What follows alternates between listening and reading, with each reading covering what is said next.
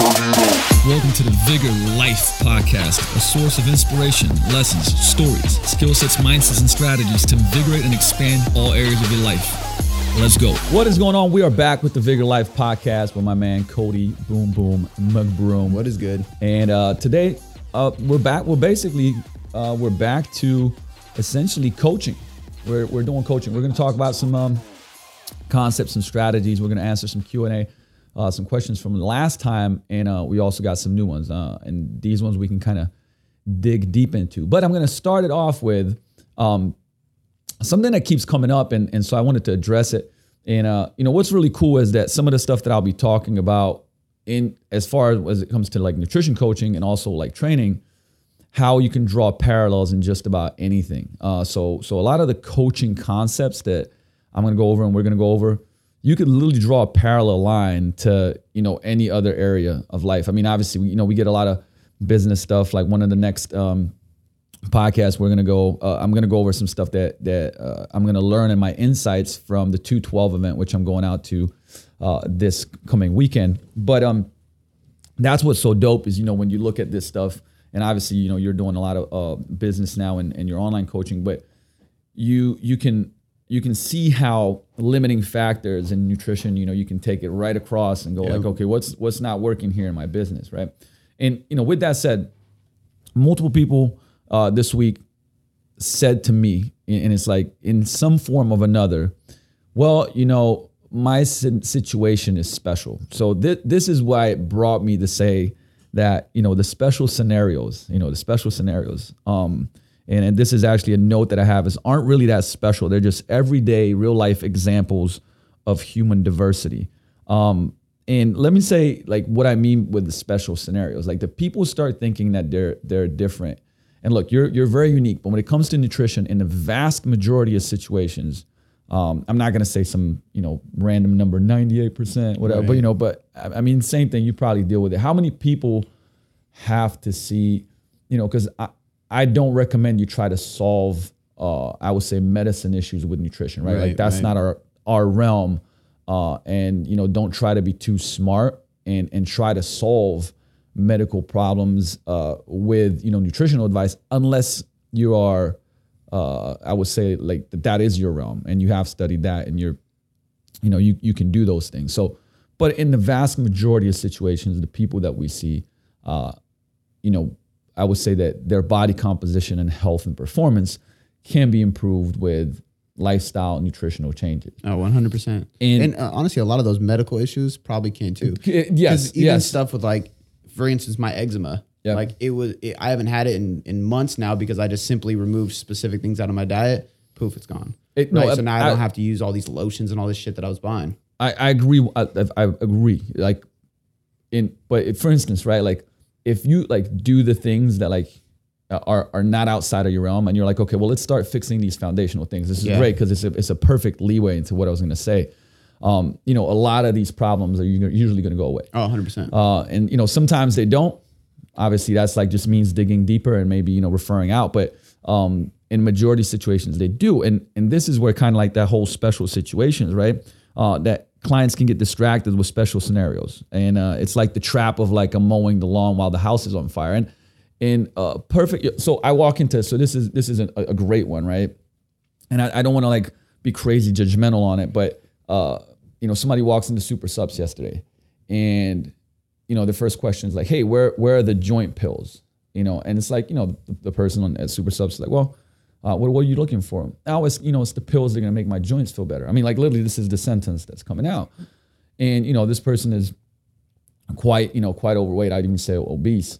And so my question, and once again, like there's obviously judgment here because I don't know, I don't know everything that's behind it.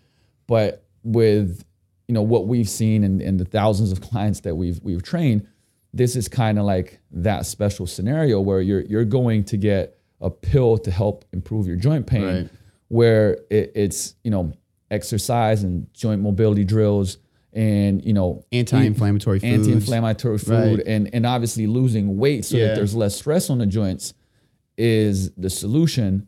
but it's like, but you're going to the store because you're looking for that magic pill. Right. And it's, same scenario as, for instance, worrying about a single supplement, like vitamin supplement, when your overall eating pattern is chaos, or glycemic index of like a carrot, when you're snacking late at night, right? It's kind of like you're really worried about this special scenario thing, but these fundamentals are just like completely out of whack. Well, and I think that's why like the paleo movement, like people who are in that are so like gung ho, because they've seen drastic changes in their life because of it, from all these different things, right? Yep. And they try to, and this is where we kind of like set our boundaries. They try to prescribe things through food because you can get away. But at the end of the day, it's somewhat true. Like doctors and all these medical professionals are prescribing these pills, but they don't even supplement nutrition and proper training and stuff like that. And there's that huge gap. And like you said, it's like mopping the floor when the ceiling's leaking. If an athlete hurts their ankle and then they brace it up and they lose all mobility in it, they're going to end up hurting it again because they're not moving it, not getting any range of motion. So 90% of the time, you can literally fix all these issues by just changing your diet. Like foundational things. Yeah. And there's no better quote here than like, food being nature's medicine cabinet, right? Yeah. And so to go back, because all the people that are the best, like if you start looking at, our clients or the people that, I don't know, in your life that you look up to and you go like, man, that person's really healthy, they're lean, right? What you'll notice is they're like really, really good at the fundamentals. Yeah. Right? It's not, and Gene had a great question last time, which we'll bring up about like, the diets and keto and like, why do they become mainstream and so popular? And, and I think this is going to loop back in to be able to talk about that. But, you'll notice that people are just really good at fundamental things. Yeah. And here's like to reaffirm what are some of the fundamental things that, are kind of like these base habits that we teach. And, eating slowly, eating to 80% full, which are very, very kind of closely interrelated. That's my biggest issue. Yeah. I mean, and once again, like, if this was coaching, it wouldn't be in this order. It would be like any of these, right? We're talking a little bit about, right, what's the best behavior to start? Well, it's the one that depends on the person and the client and what they choose. But you got eating lean protein with every meal. And we talk about that, all the time. Eating 5 servings of veggies and fruits every day. Smarter carb choices, I would say. Eating healthy fats. Preparing your meals, a huge one. One that's a big mover right there. Recording your intake, so tracking in some way or another. Whether it's journaling. Create, sleep rituals. I know that doesn't touch necessarily on nutrition, but it's such a huge factor here too. Drinking calorie-free beverages. Eating whole foods. Protein, colorful veggies every meal, 80-20, 90-10. Like these are like these big movers, and then they have a ton of different kind of like subcategories and strategies that we could go over. But, whenever you start catching yourself being like, well, but, I have this special scenario, I would always say like, man, until you're not mastering the fundamentals, that special scenario most of the time, if you have like really improved your fundamentals, and those things are still flaring up, that's kind of like when you start digging deeper, right? Yeah. Well, and I think like Jason Phillips said something. He said he teaches his people to focus on protein and produce. So if you look at it like that, like if you solely focus on just getting 90% of your diet is just protein and produce, right? You're eating lean meats, you're eating hopefully grass-fed, like real good dairy. You're eating tons of veggies and fruits and root vegetables. Your oils and fats are coming from the ground at some point. If not, they're from an animal. If you do that, you really only end up eating to 80% full because it's very hard to overeat real food as far as calories go. You're going to stay more full. Your metabolism is going to be healthy. Your hormones are going to be healthy. Your joints are going to feel better. Like that one thing can solve so many issues if people just let it be so simple, right? Yep. I think people just don't want to. The people that are successful, like we're talking about, are the people that are okay with it being extremely simple. Yeah, there's nothing wrong with that. And I think that comes back to the whole, why do we make things complex? And you know what? I'm actually gonna go to this question right now because I just think it parallels, right? Like you said, like there's plenty of other areas in my life that I complicate the hell out of stuff. Yeah, and it overwhelms me, right? In nutrition, I've been able to develop that, but it's funny how everything, like you said, it's always a parallel. Like if you can look at this and go, how can I apply that to another area of my life, or how does this apply, or how does this reflect on another area? You will be so unbelievably surprised how many insights you have. It's insane. Because, and like I said, maybe fitness and nutrition is, I would say, easier for us because we've been doing it for a long time, building those skill sets. Yep. But you go to the parallel, and we get these questions all the time, like the marketing thing, and it's like, well, get better at the basics. Are you communicating every day? Are you emailing multiple times a week and putting stuff on social media and creating value for the marketplace? And it's the same thing. But when a person doesn't do it, they try to find a complex solution because they think it's going to speed stuff up. You know, so that and I would say that's the business special scenario. Right? Let's just call it that. Yeah. Well, but like video's killing right now, so I need to like get the most elaborate video ad of all time, and it's like, man, listen, you're not even putting out like basic 1 minute Instagram videos to create value, but you want to jump the gun and spend $10,000 on video production. I was guilty to that. Which you should with Gene. That's just a little commercial in there, bro. But to that question, actually, because it fits in really nice, right? With Gene asked this last week, with new diets, why do new diets become so popular? Is it because of mainstream social media, news? How do you help clients block out popular fads and stick to the basics? I would say number one is educate. Educate and create awareness, because most people that kind of go through this reoccurring loop of diets, it hasn't worked in the past, right? Well, I tried XYZ when it came out and I had some results and then it fell off, right? Because none of them were sustainable. And I don't think any of them are bad. Same thing. We don't really fall in line with any kind of camp when it comes to diets, whether it's keto, whether it's paleo, whether it's, zone, I don't give a shit what it is. Like the reality is like what is going to work for the person. And, if you don't give it a label, you actually see that a lot of these diets have quite a lot of commonalities. Yeah. Right. Oh, they actually do, like majority of these diets, recommend whole unprocessed foods. You know what I mean? They recommend having protein. There's all these like quality things that they recommend. And to be honest, like if you just took the label off, if you didn't call paleo and you were like, well, here's some rules, right? And if you, took the label off of keto or whatever, right? Same thing. Here's some rules. You notice that there's things that like cross over, and it's just like Eric Cressy was saying, like, hey, look at, the strength coaches in the industry and notice that like, what are all the things that people are doing the same? And that's going to be like the top guys going to be doing 80 to 90% the same. And like, those are the things you should learn from. Right. You know what I mean? Like those are the things that work. And how somebody coaches it is going to relate to a specific person. And that's what kind of sucks them in. And it's just like if we look at sales, like we want to put out the benefits versus the features, right? So all these diets do the same thing. They're going to shout out all these benefits, but if you look at the other ones, a lot of the benefits are all correlated. Yeah. And I try to relay the message that essentially it's always a way to get you to consider being healthier and eating less calories. Mm-hmm. That's every single diet, right? And there's even this new one I heard somebody talking about. It's called like the 5x5 diet. Have you heard of that? No. It's like 5 meals a day and each meal has 5 or less ingredients.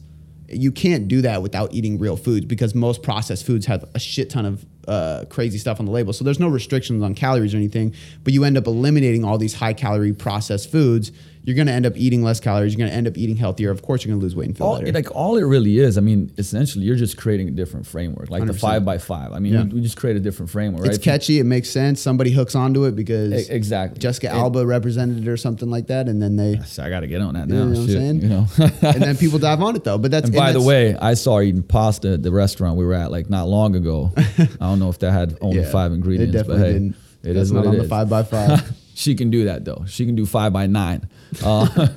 But the thing is, like, if you put if you put a big piece of paper on her and then just started writing down all these different habits and tactics and strategies, and you just went to people and said, hey, pick one. Which one seems the most common sense or easiest for you to do, or maybe the one that you feel like you need to change the most, and they picked it and they just started doing it. Yeah. Right. At the end, it doesn't matter what you'd call it. You know what I mean? Like it legitimately wouldn't. That's why I love the PM principle, like even the fundamentals that I called out, because most of these actually like will fall under most diets. Yeah. Except for the dumb ones like the fucking cookie diet and stuff like that. Right. But is that a real thing? That's a real thing. Yeah, there's like I forgot. I think there's like it's like in the tens of thousands of diets, right? And you know how it is. Like people just, you had that whole, calories are the only thing that matters. Right. So fucking you can eat ice cream. It's like, not necessarily. Well, dude, they're doing a lot of studies that are gonna backlash that whole macros. Oh, absolutely. Yeah. And my whole thing is if I can lay out, like a lot of people want to attach themselves to a title. So if I lay out 5 quote unquote fad diets that I know are safe, I'm going to lay them out and let them pick. And if that makes them more sustainable with it and they still get the result and they're healthy and they're happy, then cool. Rather than me going, like I think this diet's going to be best for you, and then them rebelling against it. Yeah. So I think to an extent that's fine. If we can preach the message of like precision nutrition, just basic produce and protein style eating, I always think that's the best way to go. Yep. And if you track calories and macros, that should still be the fundamental principle behind it. Intermittent fasting, same thing. Like you should be focused on that above all else. And you made a great point where like people have to make a choice. There's still I can't tell you how much of this I see, and it's crazy because I'm seeing it in coaching is coaching, and I see it in a lot of the business realm too. But people people not making a choice, and coaches not actually coaching. Because I don't even fucking think it's coaching, right? It's like I think it's the guru style, like I'm the guru, I'm going to tell you what to do, right? But when people don't make the choice, there's no autonomy, and automatically there's some subconscious like rejection behind it. Yeah. So asking, and like I have some dope ass examples here. And I think like to go off that real quick, like I think a great coach, their main job is just asking questions and getting the person to answer, right? Like it almost like frustrated me when I started like business coaching with somebody, and I'm like, no, dude, like you're supposed to tell me what the fuck to do. Yeah. They're like, well, why is this? Why did this? What do you think about that? And I'm like, the fuck are you asking me questions for? But then I found the answer, and that's where the learning process grows, right? And I've grown so much more because of that, rather than someone just telling me the answer. And I would say there's a fine line because, questions are important, but it might be something like, hey, Cody, what do you think? What do you think? Like, I have some ideas I'd like to share with you, but let me ask you first. What do you think are some things you should do? 100%, especially with nutrition and training. Absolutely, because it's like, here's what some of our clients did and had success with. Yeah. Right. But first, let me ask you what you think. You should be, or what are some steps do you think would help you out? Right. Because one, like I said, this is collaborative. Like it's there's coactive coaching involved.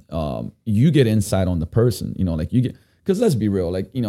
No matter how good you are as far as like intuition goes and reading people and, kind of recognizing patterns, there's no, like the more questions you ask and the deeper that you go, like the more you actually start seeing what makes people tick. Yeah.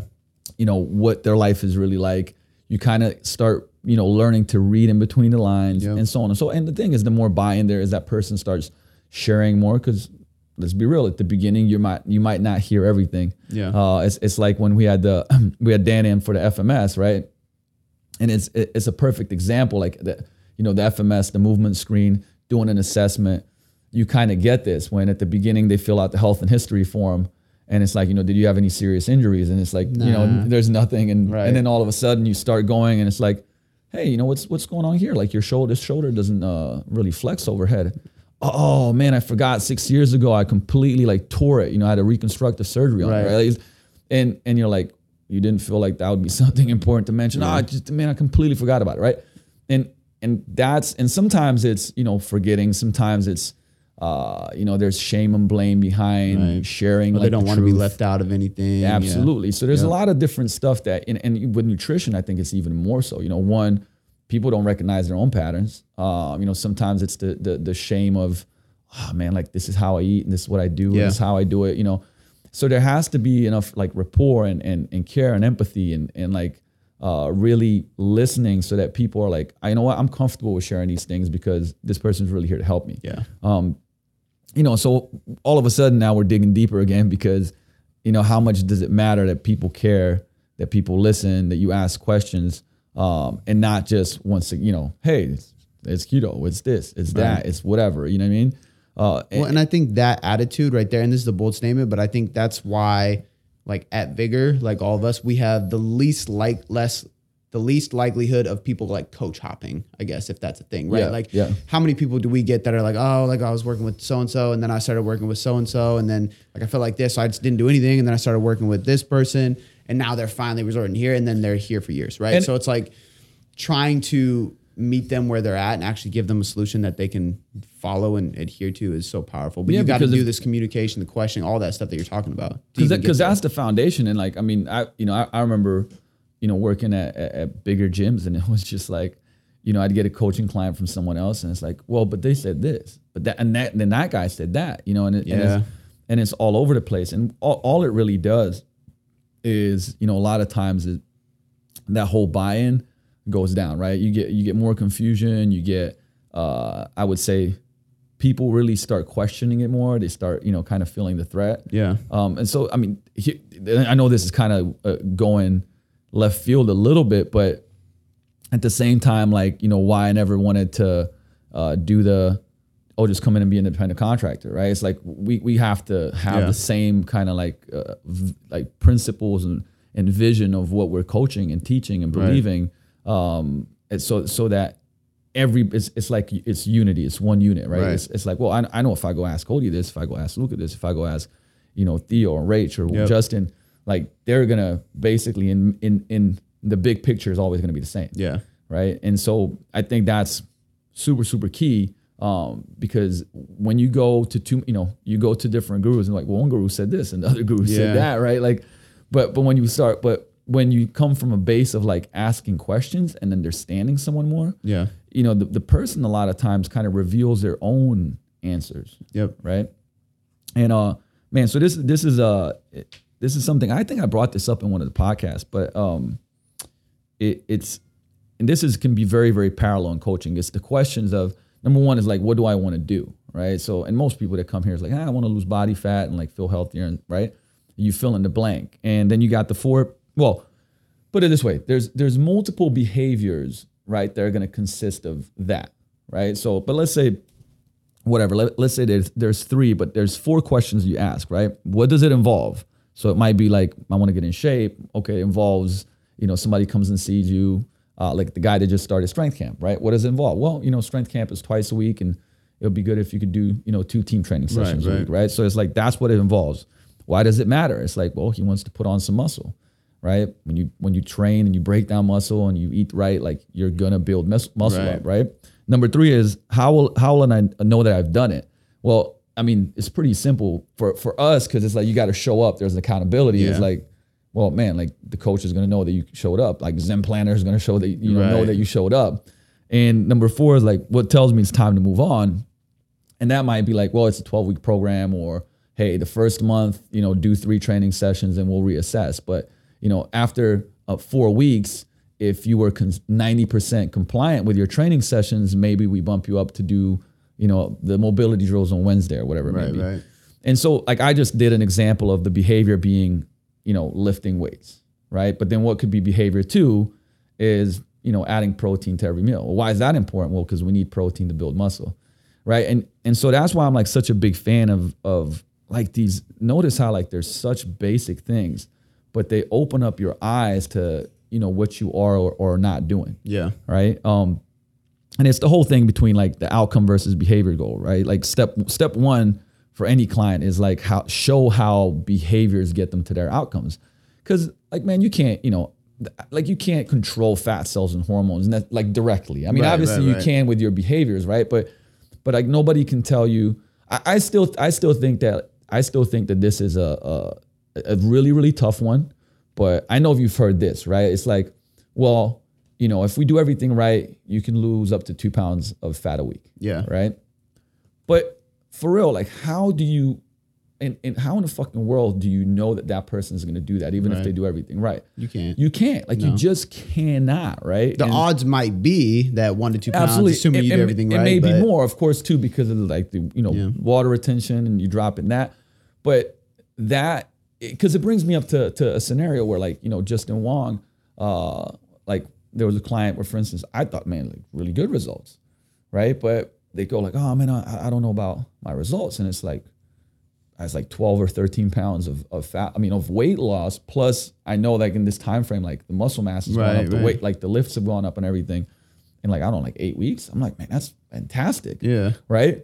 But it's like, there's no, and I think the conversation around expectation has to be there too, where, it's like, well, asking a person what they're expecting. Yeah. Like what were they actually looking for? Yeah. What do you believe, is the goal that you want to achieve? Because if somebody, I mean, let's be real. Like somebody comes to you and says, well, look, Cody, I want to lose 30 pounds in 3 months. Right. And it's like, well, we can't necessarily influence that, but let's look at the behaviors that'll get you there. Right. And also not just that, like I'm a big fan of going like, okay, for this goal, like it's going to take more, like more training with me. It's going to take, more compliance in nutrition. You're going to have to be like 90% compliant for this goal. Yeah. Right. So it's going to be more challenging, right? Are you willing or are you able? Like, so it's the ready, willing, and able, are you ready, willing, and able to do this? And a lot of times you find out that that's not the case. Yeah. Right. But it's like, well, we can go this route. Now it might take longer to get there, but we'll get there. Yeah. Right. And giving people the choice, right? The choice is like, man, we can go gung ho, but this is what this is going to take. Yeah. And that's going to be harder to maintain. And like, just giving them the reality check of it. Well, I think everything's an assessment, right? And people are too quick to jump the gun. And we're talking about Dan doing the FMS. I mean, all that is like, I come in and he's like, okay, Cody, you're fit, you're in shape. I'm like, yeah, I'm cool. Let's do assessment. I got messed up this. I got to work on this, right? So it's the same thing with nutrition. When someone comes to me and they say they want to lose X amount of weight, instead of me going, yeah, we can lose 2 pounds a week, let's just get it.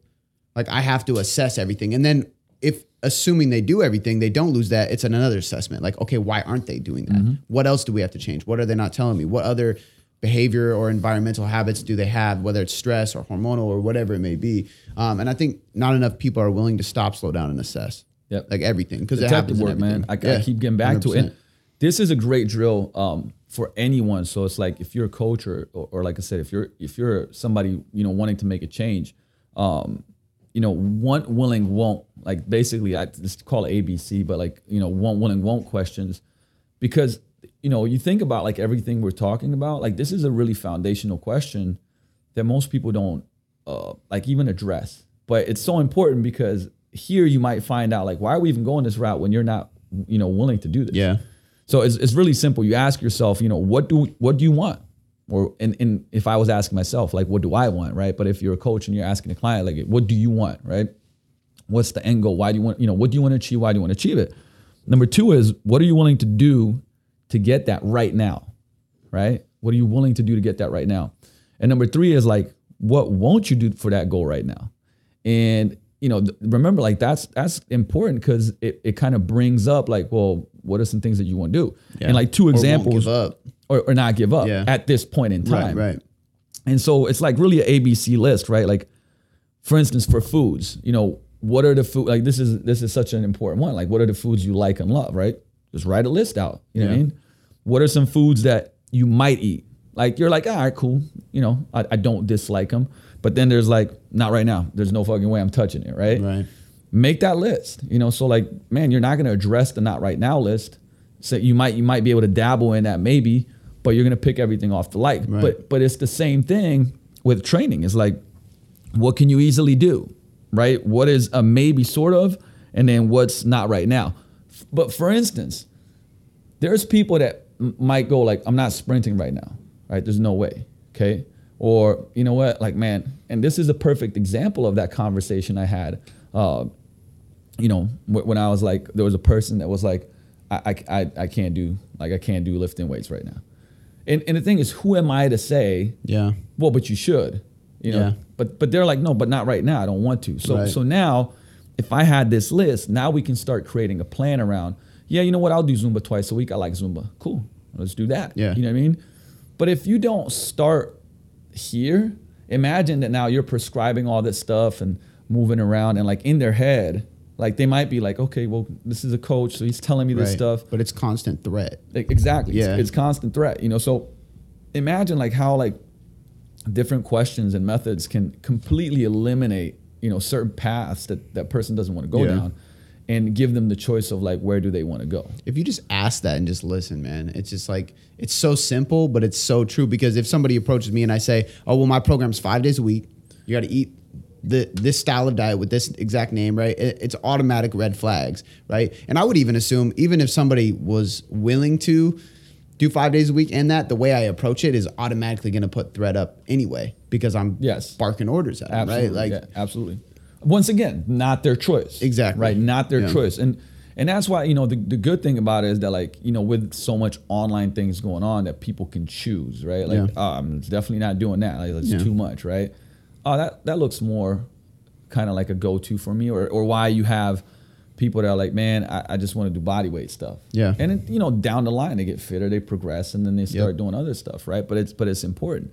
And I've had that plenty of times where people don't even want to go to a gym at first, right? And they want to start in their room or their garage, and then they order like bands and like mini kettlebells from Amazon. And I'm like, cool, whatever you want to do, I'll make it around you. Shit, like the thing is that I still think the majority of, marketing and fitness is still like marketing to fit people to get fitter. Yeah.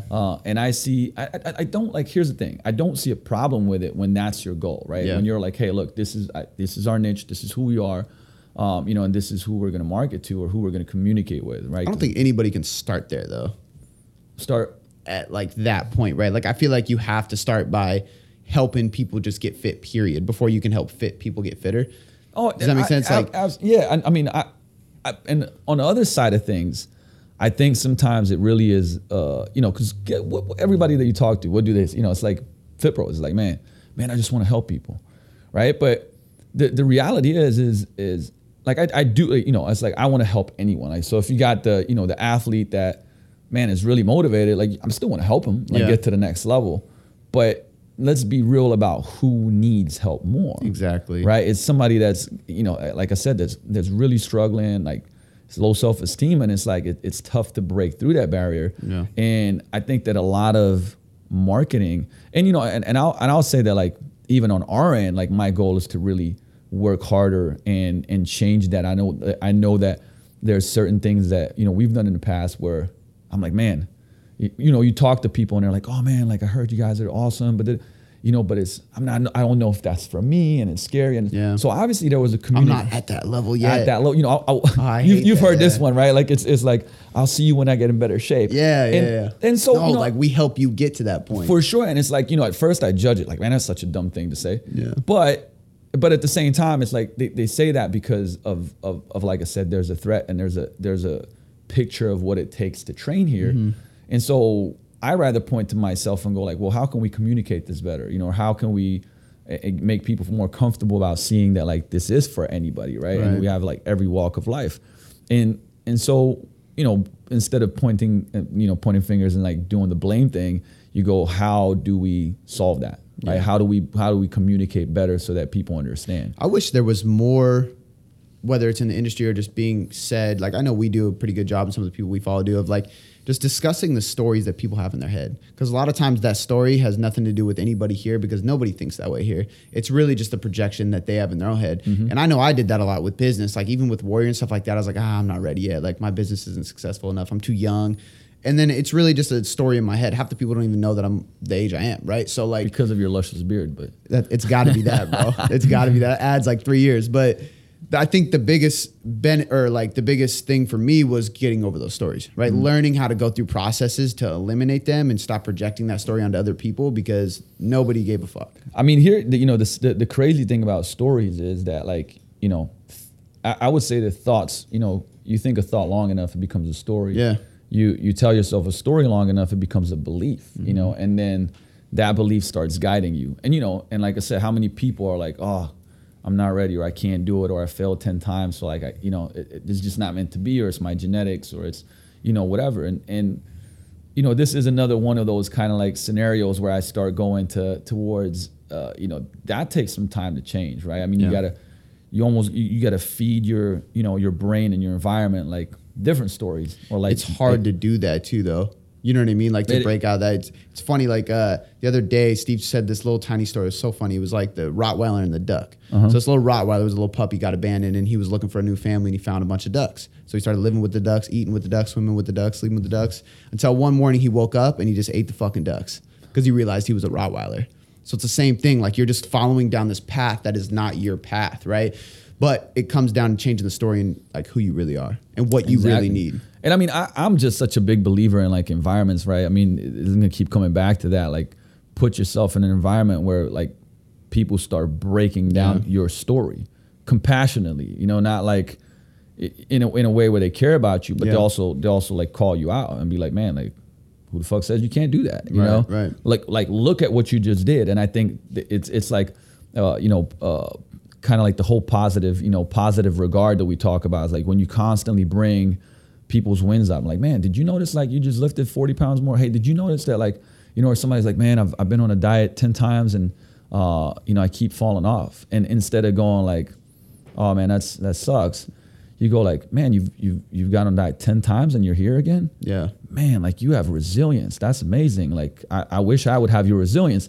And then that person goes like, shit, never thought about it like that, right? But dude, that's a game changer. One of the interviews I was doing with Tim, one of our guys had a huge transformation. That was like one of his biggest points that like kept him going. He was like, you forced everybody to, not forced, but one of the requirements of the private Facebook forum was to post a victory of the day. Mm-hmm. And he was like, you would call us out if we just made some bullshit up. Like some of the guys would be like, oh, I made it to the gym today. And I would be like, that's not like, you always make it to the gym. Yeah. Give me something deeper. And like, I would just pick at him, right? And he was like, that taught me to look at so many different things in my life that I'm actually doing well instead of constantly, because we're human, we're always going to focus on the bullshit, the negative thing, whatever we're not doing good enough, especially like entrepreneurs and stuff. Like we did that drill with, when he came by, I don't know why his name's blanking, unicorns. Oh, Mark Fisher. Mark Fisher, yeah. Fucking that guy, unicorn. Mark Fisher, just so you know. Bro, I'm sorry. When people say unicorns, they think of Mark Fisher. Unicorns and ninjas, that's what I always think of. But what he was saying, like, he was like, all right, I want you guys to focus on, like, what are the great things you guys do here at Bigger Ground? And we're all like, every single one of us is like, man, we're really good at coaching. But if we did blah, blah, blah. Instantly what happened, actually, this is it's a cool drill, actually, you should do with your team. It was like, talk about some positive things that you do at your place. And what you'll notice is like, we said it, we're like, man, I think we do a really great job with culture. And it was like, but ... And then we started talking about everything that we could improve, right? It was like, but we could improve this. And so automatically it's like our brains go to like the problem, right? But I mean, the problem, it's kind of like what's negative, right? And that's a ritual for me. So every single morning before emails, work, anything after, like I go on a walk and meditate and read and stuff, I write 3 things I'm grateful for and 1 victory of the day from the previous day, no matter what. Like it's simple, but it makes such a big difference in my day. Absolutely. I start off on that foot. What's the, man, I'm trying to, I was just writing this in the article, in the blog post that I'm putting up, but it's like, you can't take good actions feeling bad. Right. And I think it is true. Like if you feel bad all the time and you feel bad about yourself and you beat yourself down, it's very difficult to have positive actions and outcomes. You know what I mean? But if you fuel that positivity, it's like, it's much different, right? If you wake up in the morning and go like, even from the previous day, and you go like, what were your wins? And it's like, man, I knocked out that article. Man, you know what? I got, it was a really long day, but I still got my 30-minute training session in. Like, guess what? Like you're essentially writing down this, like, I can do it. Self-esteem. Exactly. I can do, it's like you're essentially, the whole self-fulfilling prophecy is like, you're going like, look, here's proof. And I think that's the kicker. Like, it's proof that I can do shit. Yeah. Because I think that what people end up doing a lot is, looking for proof that they can't do it. Yep. Right. So, I mean, I mean, when I do seminars in Slovenia, I'm always, sometimes the mindset is that way, and I remember specifically, like, multiple seminars in a row, like I'm talking to one guy, the same guy. And it's like, he's literally trying to convince me, it's like that why it won't work, why all these things won't work, and I stopped him. I said, man, listen, like, I can't help you, man. Like you're basically fighting tooth and nail for limitations. Yeah. And it's like, man, if that's the case, you can keep them, but I'd have you consider that there's another route, there's another story. And the thing is, you know what? I was like, hey, prove me wrong, right? Or prove yourself right. But like, do all this shit, but like really do it. You know what I mean? And like, just, give me the finger and go like, hey, Luca, I did this for fucking 60 days.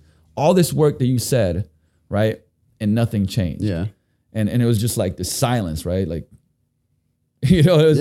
but I'm like, for real, like if you want to like, because the actions associated with what he wants to get are difficult, scary, uncomfortable. So they'll fight for every limitation there is. Absolutely. And crazy. It's always that, right? Persecution, like. So talk about parallels again, like, and I think this was funny because like, if you look at like Tony Robbins. I'm sure Gary Vee's like this a little bit too. Rob Dyrdek's a good example. Like that dude is the most successful from a business standpoint. So, skateboard ever, Jay-Z, all these like huge names in all these different industries.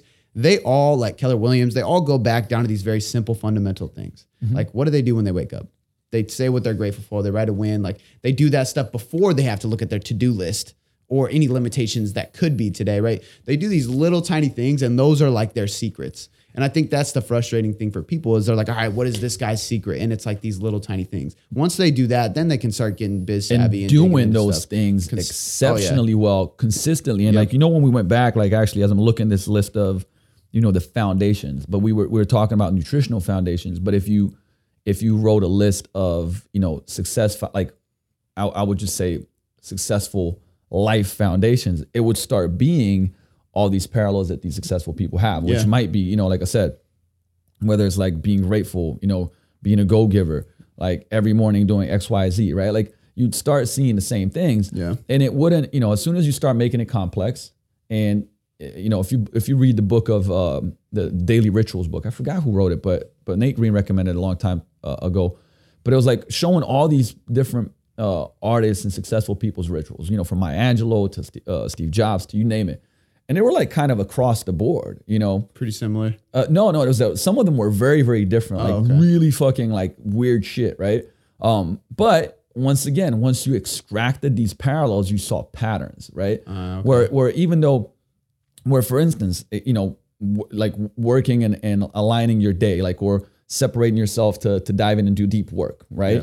Yeah. But they would just do it in different places in different ways. So on the surface, it will be like, oh wow, this shit's completely different. Yeah. But on a deeper level, you actually saw that it had like a lot of things that were similar. Right. You know what I mean? So it's like, man, if you like working in coffee shops with a lot of people around, or if you like to be completely fucking secluded for 3 hours. Whatever gets you in that flow state, right? Correct. Like, but at the end of the day, you're still doing your type of deep work. So I think a good way to look at that too is this is what I tell people when I help teach them some of the like core 4 principles and just stuff like that. Is like, this is a game and here are the tools. You play the game how you want. Yeah. It's just like a video game. We all have our own characters. We all have our own weapons or tools or however you want to look at it. And we all have to use them how we need, right? So I think like core 4 before you hit the door works great for me. But then the second I can't do it before I hit the door, I'm like, fuck, I failed. I lost. And then I realized like, oh, well, if I do it before noon, I'm still in power. So like, what's the point, right? So if everybody can just look at like these fundamentals and then doing it in your own way, like you win. It's like the Hunger Games, man. Choose your weapon. Dude, 100%. You know what I mean? I like looking at things like this, man. It's like I've loved the, Aubrey always talked about the analogy of the game. You know what I mean? That's why like side rant, Nerd Fitness is like, that dude is genius for that. Because they do everything through games. And so like it just hooks people. It makes it way easier to follow along. But I think that's very powerful. It is. I mean, you got to zoom out to change perspectives a lot of times when it comes to, things around whatever, man, business or fitness or and it's crazy that like after over a decade of doing this, I'm still just like really working hard to get better at the fundamentals. That any time you get away from and to be honest with you, like people that like when you look at people that are successful, I would guarantee that for that person, it doesn't take some crazy tactic. It maybe takes going back to more basic stuff and just mastering them even more. Yep. Right? Like shit like time management and productivity. I mean, I don't know how much I've improved, how much more, how can I extract an extra hour or 2 out of the day, not doing shit that's not moving my life anywhere or moving the business anywhere or moving my health anywhere and getting that down. But like, think about that. Like if you added another 30 minutes in a day, 7 days a week, that would help you move towards all the goals that you want in your life, right? That's 2.5 hours a week. That's 10 hours a month. Yeah. That's 120 hours a year. So what if you could add on top of what you're already doing and is moving you forward, another 120 hours a year of work towards everything you want in life, right? But then people look at that 30 minutes and go like, fuck it, 30 minutes, man. Like I need some complex, I need to dive in and do X, Y, Z.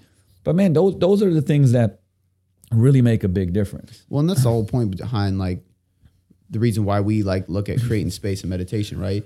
Because it's time away from everything you need to be doing, but it allows you to be more productive during that time, so you get more work done. So it is almost like you speed through that time, right? Because you're stepping away, you're meditating, you're doing all that stuff. But again, like you said, like, and this is why the saying "back to the basics" is so famous. It's actually, I was just reading Gary Deek's post today, and it was saying, I don't have time, like for nutrition part, and it's like, he asked the client, was like, all right, well, you know what, let's see where we can find an extra 25 minutes a week, because that's how much longer it would take you to add 5 minutes to make your lunch the night before for dinner, right? And it's like, well, let's just track everything you do for for the next 2 weeks in the day. And the client goes like, nah, it's all right, I'll just make the fucking lunch. Right, exactly. Because deep down inside you start knowing, like, man, look, when you add the TV time that people do, like scrolling through Facebook, Netflix, I mean, it honestly, like, to me, it's still the thing that haunts me sometimes when I go like, man, where am I just losing all this time? Like, when I do the audit of the day, and I did it the other day, and I was just like, there's so much potential left, baby. And for me, it was like, even now that we have, Fit Bar Cafe open, it opens at 6:30. I'm here about, 7 a.m. most of the mornings now, because I love that, like, lean machine smoothie. So I come in, sit down at the cafe, get the lean machine, I start work. And by the time it's like 10:30, I already knocked out 3 hours of usually content, and nobody's really bugging me. Right. But for instance, like, why environments for me are so critical, right? So critical, because like I made that one shift, and it's like this one shift is really working for me. I probably eliminated, I don't know, an hour and a half of clutter out, that now, like, I'm just in this environment and I'm getting shit done. I got quality food, I got everything that I need. And I would really, really, really constantly have you check your environments. Check your environment. Like, environment is like, are you eating off a bigger plate? Who are you hanging around? When you go for lunch with, at work, who are you around? Where are you having lunch? Is lunch in an area where it's, really cluttered, it's noisy, it's cafeteria food, your options are, vending machines, and like, iffy choices at best, you know what I mean? Like, what's the music like? What's the view like? All that shit, right? So when we moved into this new place, I was like really adamant about getting a 2-bedroom. I was like, I want office. And like, we get in there and I put like Kramer on the wall. I got ninja swords. I got like all these old vinyl records, like wooden desks. Like, and Shannon thinks it's funny. She's making fun of me because I'm like all like particular about what's on the desk. I have like this specific mug that says like, get shit done. I think you have that thing too. Yep. But I get so much more work done because I'm happy in there, right? And I changed my environment to suit my productivity level, essentially, right? So it's the same thing with you coming down here. There's not really anybody in here. You have your specific drink, music, space. Like, dude, it's key. You know what's one thing that I don't think people think about that for me works really well, and being on vacation, because I plugged for the first 10 days, man. I plugged out quite a bit, so. And I was running around with Chardon and Hughes. So I could tell, like mopeding, biking, cliff jumping. I was not. I was happy for you, man. I was not working much at all, but I had a bunch of stuff that I did have to get done. Right. So what ended up happening is that I had these like really small windows of time, right? I mean, I knew like, man, I'd be tired by the end of the day. I'm gonna have to go to sleep. So it's like, if it was in the morning, I'm like, fuck, we got to go in an hour and a half. So like now I have an hour and a half, and I got to get this done. Yeah. Right? And I'd get the shit done. And I forgot what the name of the law is, but like, the task takes you as long as the time that you have to complete the task, right? And for me, I found this to be like true, to the T, right? You give me like, setting up listen, you got to blocks. finish it. You got an hour. You got to finish this blog that you've been fucking working on for weeks, but you got an hour, man. Like, that's it. You got it. And like, I will knock that shit out, And so the question becomes, how can you, this is part of the reason why my days sometimes look like the way that they do, why we have a podcast right now, why I've already had like 3 meetings and all, today, because it's like, get down with a meeting. I got an hour and a half, and it's like, man, in that time, I got to get all this stuff done. Boom, I'm off to the next thing that I got, you know what I mean? So it's like also asking yourself, what commitments do you have to make to people? So do you actually restrict your time, or because you restrict your time, you get more shit done? 100%. And I think like I've seen a lot of guys, a couple of the guys that I get coached along with, I had the same issue. If I don't have a time block, a schedule or anything, like I'll get anxiety because it's unknown what is going to happen. Like you don't know what's going on. You don't know when this is going to get done. You have no plan, no map, no blueprint. And it's the same reason why people get anxiety when they try to lose weight, because they walk into the gym and they don't know what the hell to do. They don't know what to eat. They don't know when to eat. They don't know how to train. It's the same thing with your schedule, right? So I'm huge on routines. Like I have my whiteboard and I do it every night. Like, okay, wake up at 5:30, go on a walk, do this, get done with this blog, shoot this, like, because then I actually have, for me, it's important because then I can actually have some time with Shannon at night. But then in general, like you said, I'm way more productive because there's time blocks. And I know that from 10:30 to 11:30, no matter what, this is my only task. I don't have to worry about anything else. Instead of having a huge to-do list for today, right? And then you're just trying to tick shit off. Like that was a game changer for me.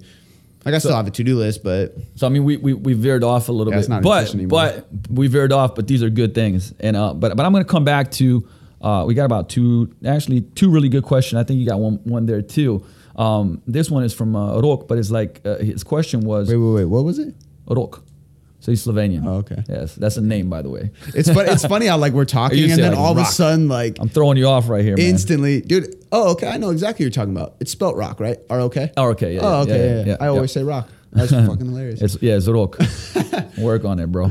But his question was, what accountability systems have worked for you to keep clients on track with habits?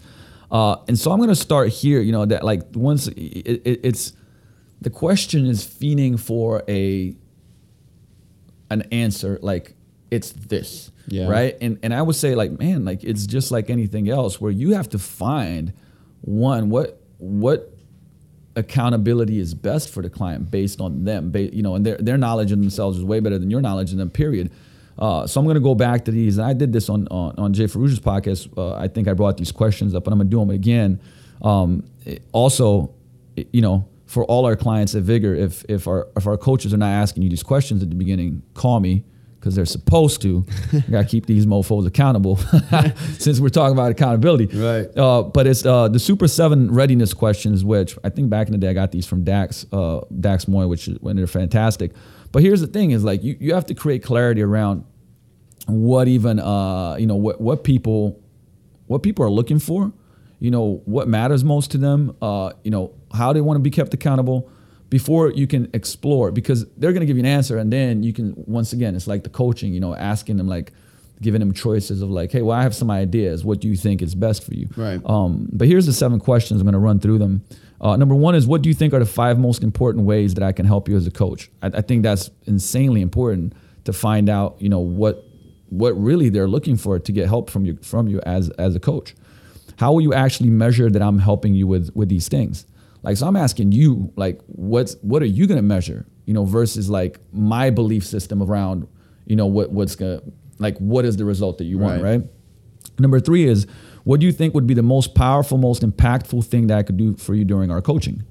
It's another same thing, like getting insight, like what really matters to them. What do you think will happen if we don't coach together? That's, and honestly, that brings out pain points sometimes of like, hey, you've been going along a certain way. Like, man, what happens if you don't get help? Yeah, that's a huge one I ask on day one, every single time. What do you think would constitute poor coaching on my part? Very important. Man, like, I'm going to bring this up. What would constitute poor coaching on my part? And man, like, they literally give you the answer on how to do your job. Absolutely, but like as a coach, man, like you want to know what is not a good coaching to them. You know 100%. What I mean? And maybe that means that it might not be the right fit because you're a certain, you coach a certain type of way, which I don't think should be, because you should be, your skill set should be able to be malleable and pliable around that stuff, right? But number 6 here, this is like the accountability part, one that I think is very important. What do you think I should do if you fall behind in your pursuit of goals and or break our agreements? That's accountability. Like, how should I approach this? And you'll hear all types of answers. Like, man, I just want you to gently remind me and push me back. Where somebody might be like, hey, you know what? I mean, the blackmail diet type of thing. Okay, you know what? When I don't do it, like $100 goes to the KKK because I'd rather fucking die to give $100 to the KKK. Right. But man, that's holding you accountable. Yeah. Like, so, but there's different different ways of doing that, right? So I think that's huge. And I agree, and I use the same thing. Like, one thing I will say, like, if he wants like specific systems to use as clients, like, the easiest system goes back to like giving them like a handful of options. Like, so when I decide accountability with someone, I'm like, hey, would it help you if you emailed me your meal plan every night? Would it help you if I texted you in the morning? Would it help you if we did this? Would it help you if we did this? Then they have 5 options to choose what suits them best. Some people don't even want to hear from you that often. Like, they're cool, right? They don't need that much. Agreed. And like, what I like to do is go, is that whole scenario saying like, hey, I'd love to share what some things that have been working, for our other clients. Right. But first, I'd like to hear what you think. Yeah, you know what I mean? Exactly. Because then it doesn't, you want people to think. You want people to explore their own kind of like life and minds and like, because some people never think about that, right? Because they've been programmed by the media that like what coaching is like you come in and the person tells you what to do and they give you the meal plan and like that's what it is, and that's fucking not it. You know what I mean? Like, that's a cop out, man. There's nothing to do with coaching. I don't even give a meal plan. Well, I don't do meal plans, but I don't even give like a nutrition guidance or anything until like at least 1 to 2 weeks of us like going back and forth, troubleshooting like what they're doing. And like one thing about these questions too is like extract some of these questions and add them into your weekly questionnaire. Like, so I have a weekly update form essentially for clients to fill out.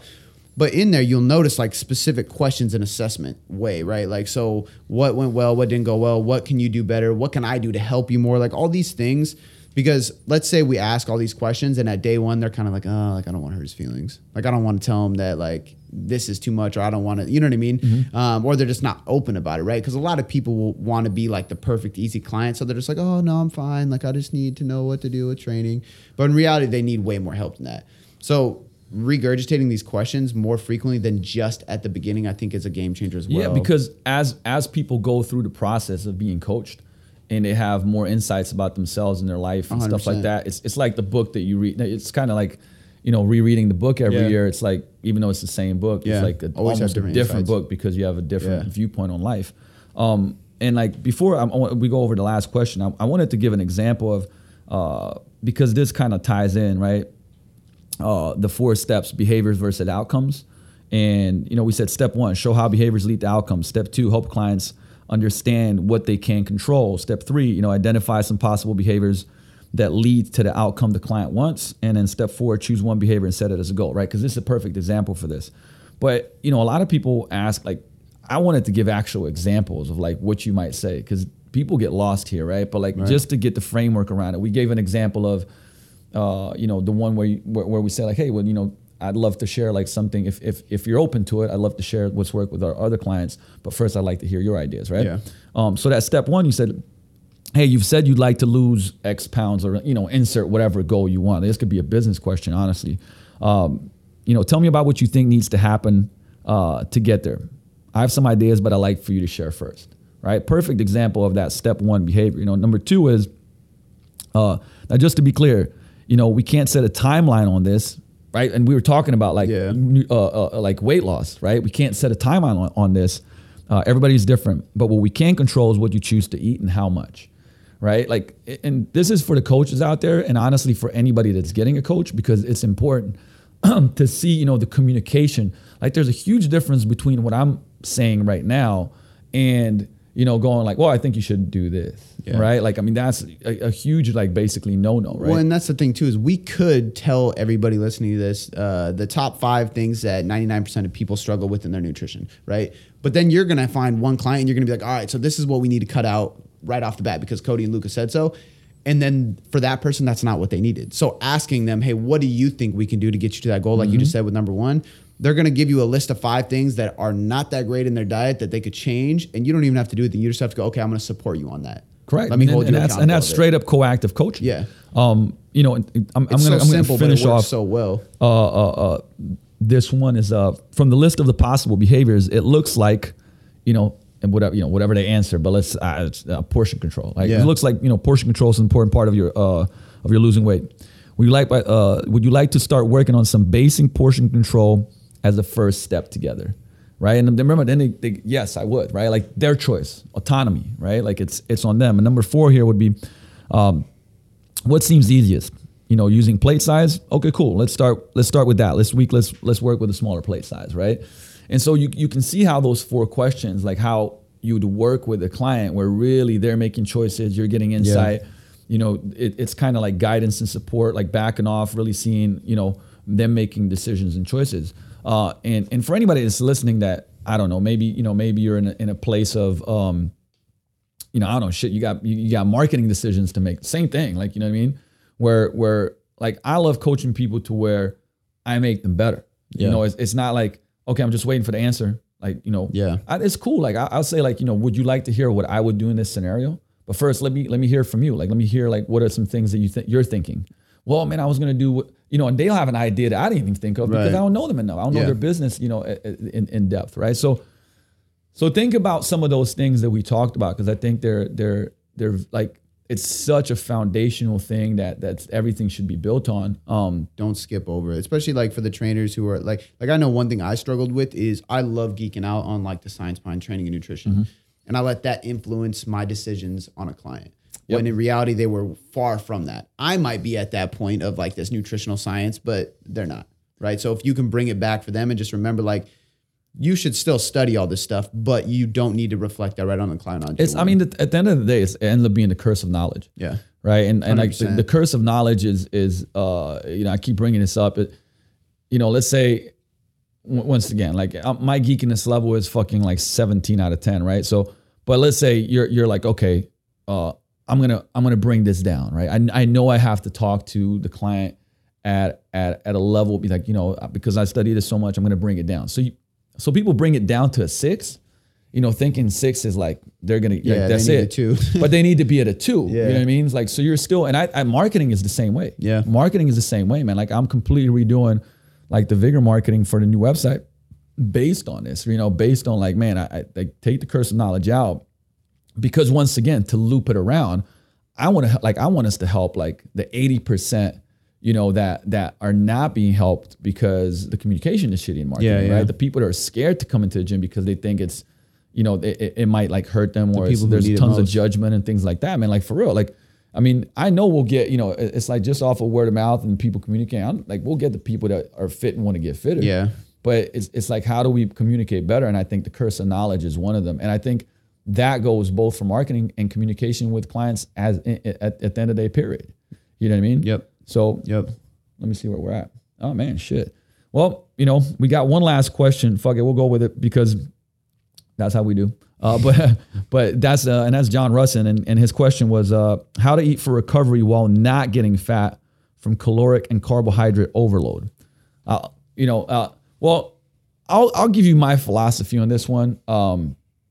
I always really like the simple approach of, and I mean, I still live like this, essentially, is like the anytime post-workout meals. Yeah. When you don't have to be in a huge surplus to just recover. No. Right. Obviously, if your goal is to get massive, you need to be in a surplus. But I don't even a lot of stuff saying now too is like, if you go in a huge surplus like we used to do back in the day to get big, you're really just going to gain body fat. You're going to have shitty digestion. It's unhealthy. It's probably not good on your joints. So like, I would say like make it a very small surplus, or just keep your calories at maintenance. You're going to recover fine, especially if, knowing him, I'm like, I know he's doing everything from a movement standpoint to make sure that he's recovering properly. But I don't know. Well, the thing is, you go back to foundations, man. Like I say, like, look, I don't like, even if you're a caloric deficit, like, man, you get your sleep right. Yeah. You're not going to have huge issues with it. I do think that just off of the people that we're training, like for instance, Matt Fields, former pro athlete, Major League Baseball, big like guys like 6'5", and I don't know where he's at right now, probably 255. He's dropped like 30 pounds right now. But man, like his problem is like under eating, right? Yeah. So you'll see that a lot. When guys start training, they want to lose weight. Or training hard and like really, but like I'm talking about like really under eating. Yeah. 1,000, 1,500 calories too little. Yeah. Cause his maintenance is like, 3,000 calories a day he's losing weight, like a lot of muscle mass, like he's really active and so on and so forth.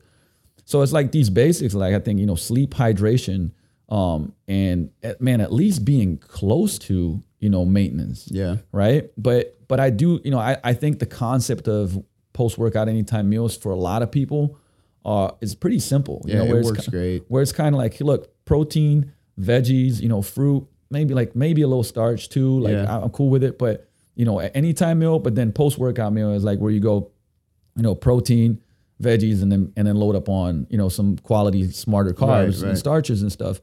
And like this, where I love the PN, where you like show somebody a plate and it's like, see this plate. shit should look like this. Yeah. With athletes, that's actually works really well, you know, because it's like, man, I'd give them like a 4x6 card with the picture on it, and they're like, looks about right. Yeah, you know what I mean? Like yeah. for real, like, and you know, you got that visual, and you're like, this is about right, and you know, and like I said, we're staying away from the whole, I would say, you know, counting calories and the macros and stuff like that, because that might be a big jump for some people. But it's like, man, we're like, look, this is kind of how your play should look like, you know, when you're not training. This is how you know, when it looks like when you are training. I think if you optimize sleep and then optimize muscle protein synthesis, so like essentially getting 3 to 5 meals a day, every meal has protein, get 2 to 4 servings of veggies a day, 1 serving of fruit, fats in pretty much all your meals at a low dose, and then just put carbs pre and post workout, or have less carbs pre and then more carbs post. I think that kind of depends on the person. Some people kind of bonk, whereas I thrive on a little bit of carbs before I train versus after. I don't really care as much. So I think you got to play with those things. But I really like, the more and more I dig into, like, have you ever read Deep Nutrition? It's a thick ass book, but I've been digging into that, Wired to Eat, all these like ancestral style diets. The more and more of these studies that come out, like the more I realize that your maintenance calories can probably be a lot higher than you think if you stick to more natural and unprocessed foods. And I truly believe that if you start cutting out the inflammatory food, you cut out a lot of the processed stuff that you really don't even know how to pronounce, all those things, you know what, your gut health is just going to be better. Man, I went on vacation again, lost weight. It's funny, Charlotte lost weight. Like she's like, man, it's like the lightest I've ever been. Because the food is so much less processed. And we were, we were doing daily desserts and fucking gelato diet type. I thought you were a food blogger when you were. Man, I mean, your Insta you know me story though. was on point. I know, I might have to start another fucking like site on that. But that was the thing though. Like majority of the food that we ate was like whole unprocessed, and we're going to the market every day.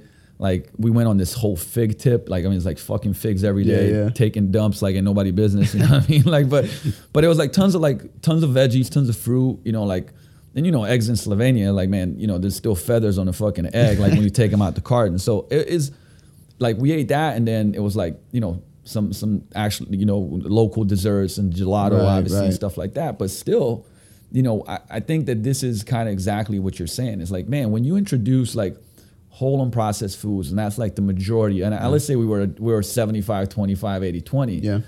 But it's still like, and back to like we're moving around a lot, like we're just walking around a lot. But the thing is you move around a lot here. Yeah. And I guarantee you didn't eat less when you're over there. No, probably not. So if we had the ingredients like they do there in more abundance, I should say, because we have them over here, and that's but people have to go out of their way a little bit. Yeah, harder to get a little bit. Yeah. And I truly like the effect that real nutrients have on your body for recovery, going back to his question, through the roof. Like I guarantee you can build more muscle, burn more fat, feel better, think better, have more memory. All these things are just because people are deficient. Yeah. Like it's just, we look at like what are all these deficiencies that people have, and like if you add some of these foundational things back again, right, you're fixing a lot of that. Well, and that's why the ancestors didn't need supplements, didn't need medicine and all these vitamins and stuff, because they got it. A lot of them ate the whole fucking animal too. Like there was this part she was talking about the Indians, and they ate the Native Americans, and they would have these competitions where they would take out the intestine of a bison, and then they would get on each side and they would eat until they met, and whoever ate the most. Man, this is very romantic. Up, right? But it's very romantic right now. That's what he said. What's that movie with the dogs eating the spaghetti? But what she was saying is like,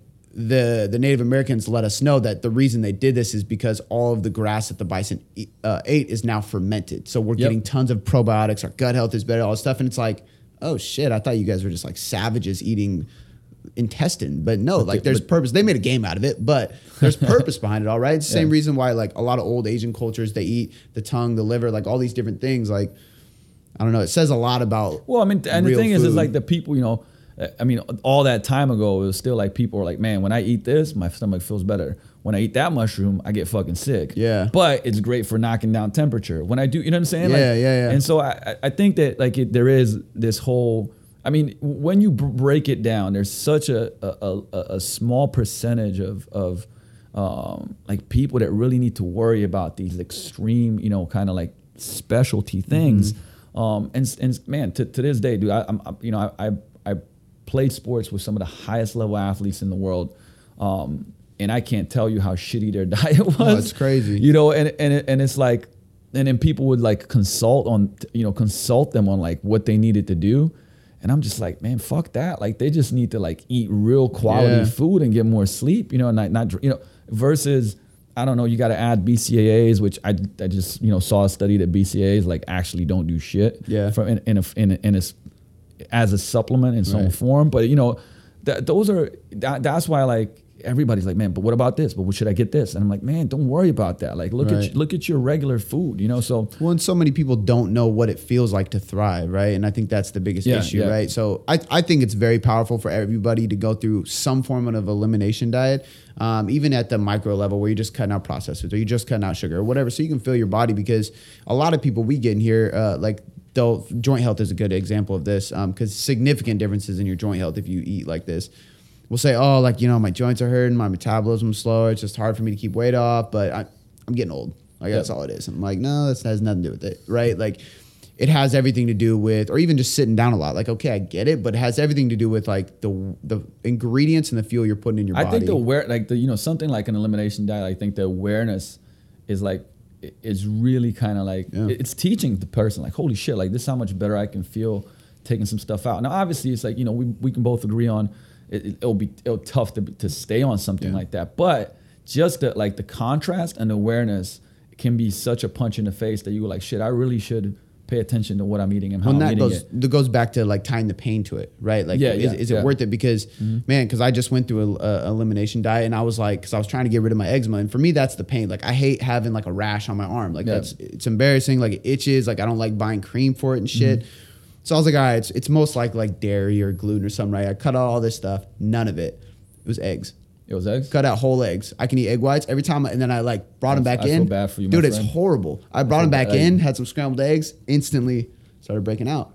Indigestion, gas. So I'm like, now here's the thing with me is like, if grandma's making like a special day, I'm eating it. I don't care. Listen, save the yolks because I'm eating all that shit, man. But the point is like, it's awareness, right? Like that is the last thing I would have thought, but it's probably for me overdoing them. I had egg scrambles every single day because eggs build muscle, man. Like I was like down in like 4 to 6 eggs a day.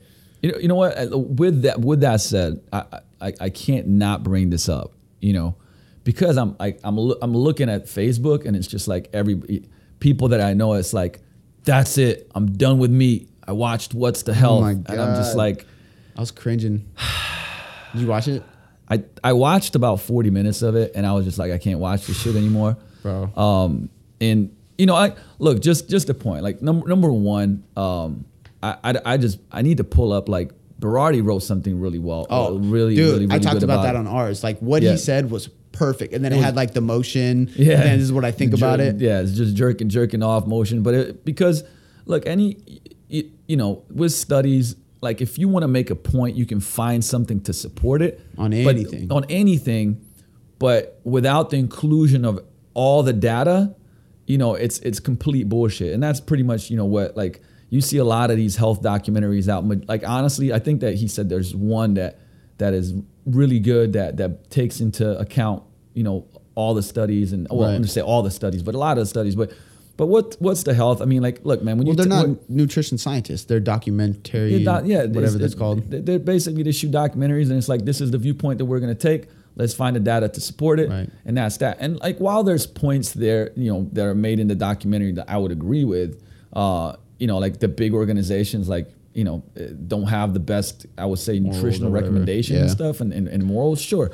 But when you start telling me that like, like an egg is like the same as smoking 5 cigarettes. Oh my God, bro. I mean, I'll tell you, like I did my blood work, not long ago. It's pretty fucking fantastic. Like every single thing that they say don't eat, I eat it. Eggs are great for your blood work, dude. So one of the things that I noticed while watching it, and I actually pulled up and looked into, every single time he said meat in a negative way, he actually said processed meat. So every study that he's citing or backing up was based off of like packaged deli meat and like canned specific, like unhealthy, overly processed food, overly right? Processed food, stuffed with, or like they did a study on chicken and he was saying like chicken kills you and all this stuff because they pump so much like sodium oxide and shit. But then he like really quickly, he said like, we went to local fast food restaurants and family restaurants to get our data, blah, blah, blah. And then kept going. It's like, well, you go to McDonald's for your chicken source. Like obviously that's going to be shit. Once again, right? I bring it up. I bring it up because if you watched it, hey, do your due diligence, do the research. Speak to the speak to I would say the experts that really do all the studies and stuff like that. Like go to sources, like I said, like Alan Aragon and Precision Nutrition and, Eric Helms. And we could go on and on about like who, but it's that will basically show like, look at this viewpoint, because I see what's happening. It's like people are like, man, I took out all meat and like I feel way better. And it's like, well, you probably took out a lot of processed food, so obviously you start feeling better. But that doesn't mean that like that what they're saying is fucking right on point. Well, and Jay Ferrugia talked about that too. He did a vegetarian diet and he said he felt great for a while, but then he had to move back to it. But it taught him a lot about how to be like 75% plant based, which I think is smart.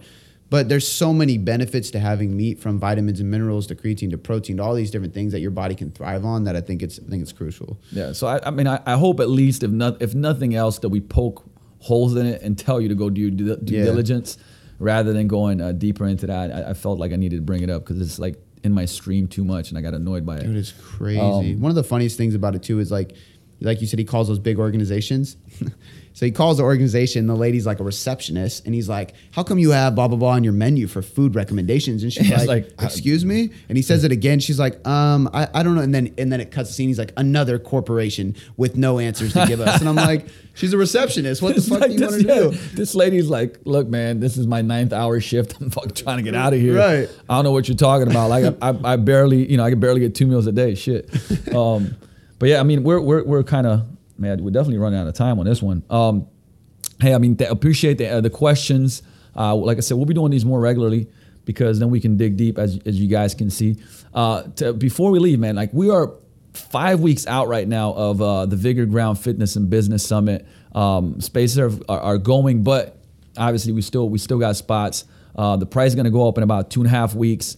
Again, so man, do not I would say waste the opportunity to get in right now and get the full 3 days. So there's the 1 day that's the hands-on at Vigor Ground, and then there's 2 days at the beautiful Hyatt on Lake Washington. VigorGroundSummit.com. Go to VigorGroundSummit.com.